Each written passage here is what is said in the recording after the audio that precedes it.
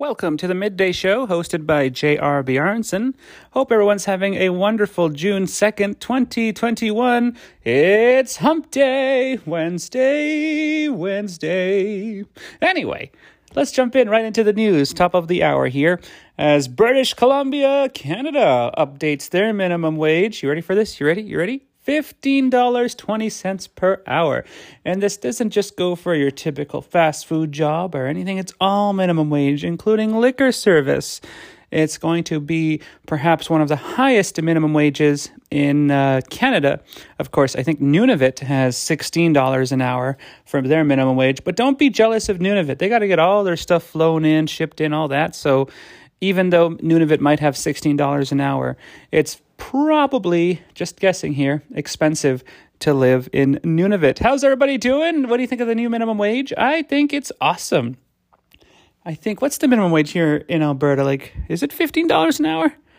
I would have to take a look here. I'd have to take a quick gander. Let me just pull up my computer here, because that is a great question. What is the minimum?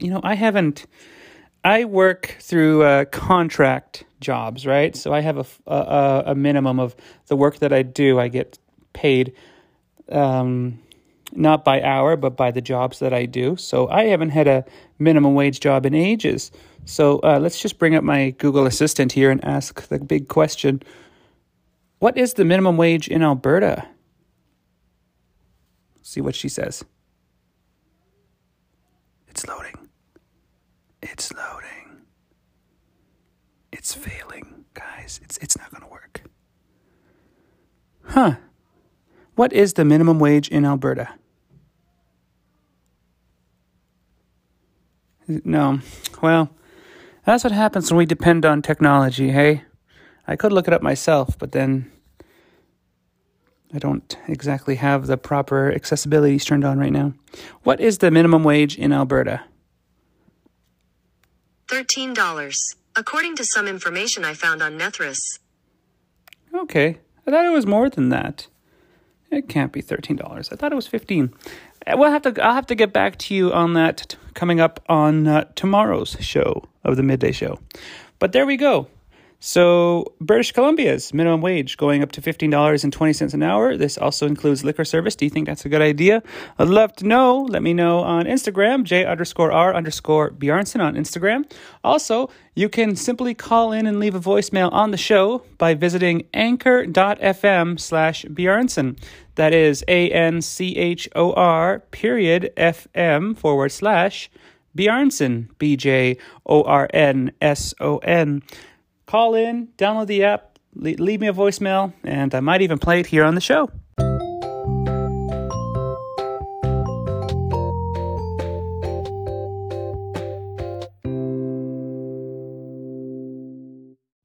Some very sad news coming out of Edmonton, Alberta. Today, they announced that Edmonton's annual K-Days will not be a go this year. This annual celebration is always what Edmontonians dream of doing during their hot summer.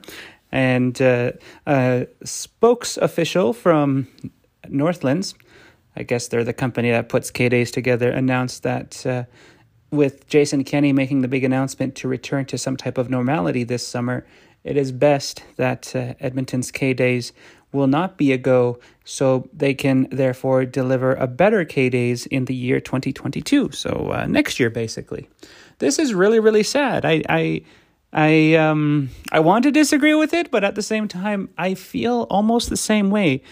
We are rushing into this a little bit too fast, and I just think this, whatever this is, this coronavirus, this pandemic, I don't think it's going anywhere. I think it's going to be an endemic, and I don't know, maybe, I feel like Alberta, this is going to be the true test of, thanks to vaccines, herd immunity, and hopefully maybe it is a return to normality, but I won't know until this winter. We won't know until this winter, because it's usually the virus tends to take a break in the summer and then comes back heavy hard in the winter, because we all go inside and we all, go into restaurants, things like that. So is this a good idea? Do you think Northlands cancelling K-Days this year is reasonable. One thing I do agree with that I like how they worded it. They said with Edmonton's K-Days not being a go this year, it will open the opportunity for smaller festivals to have a bigger impact. You know what? That's like the best way to say, hey, listen, our festival rocks. It takes up like a few weeks, but yours might only take up a week, and now this could be your time to shine. I thought that was pretty nice. What do you think? Do you think so? Maybe not. Are you a big fan of Edmonton's K-Days? Are you listening from Edmonton? Let me know. Leave a voicemail.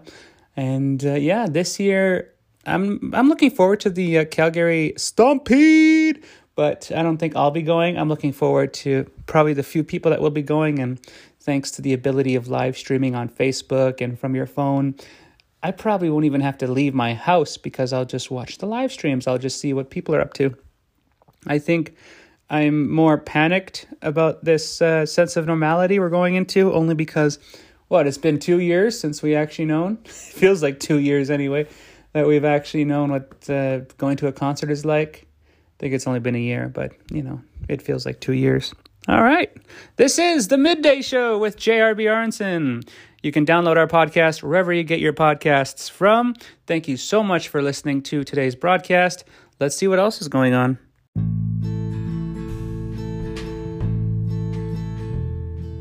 So if you're ever interested in becoming a guest of the show, maybe you want to talk about your business or anything like that, definitely do your best and reach out to me here on the podcast. You can do so by sending me a hello or a friendly message to J_R_Bjarnson on Instagram.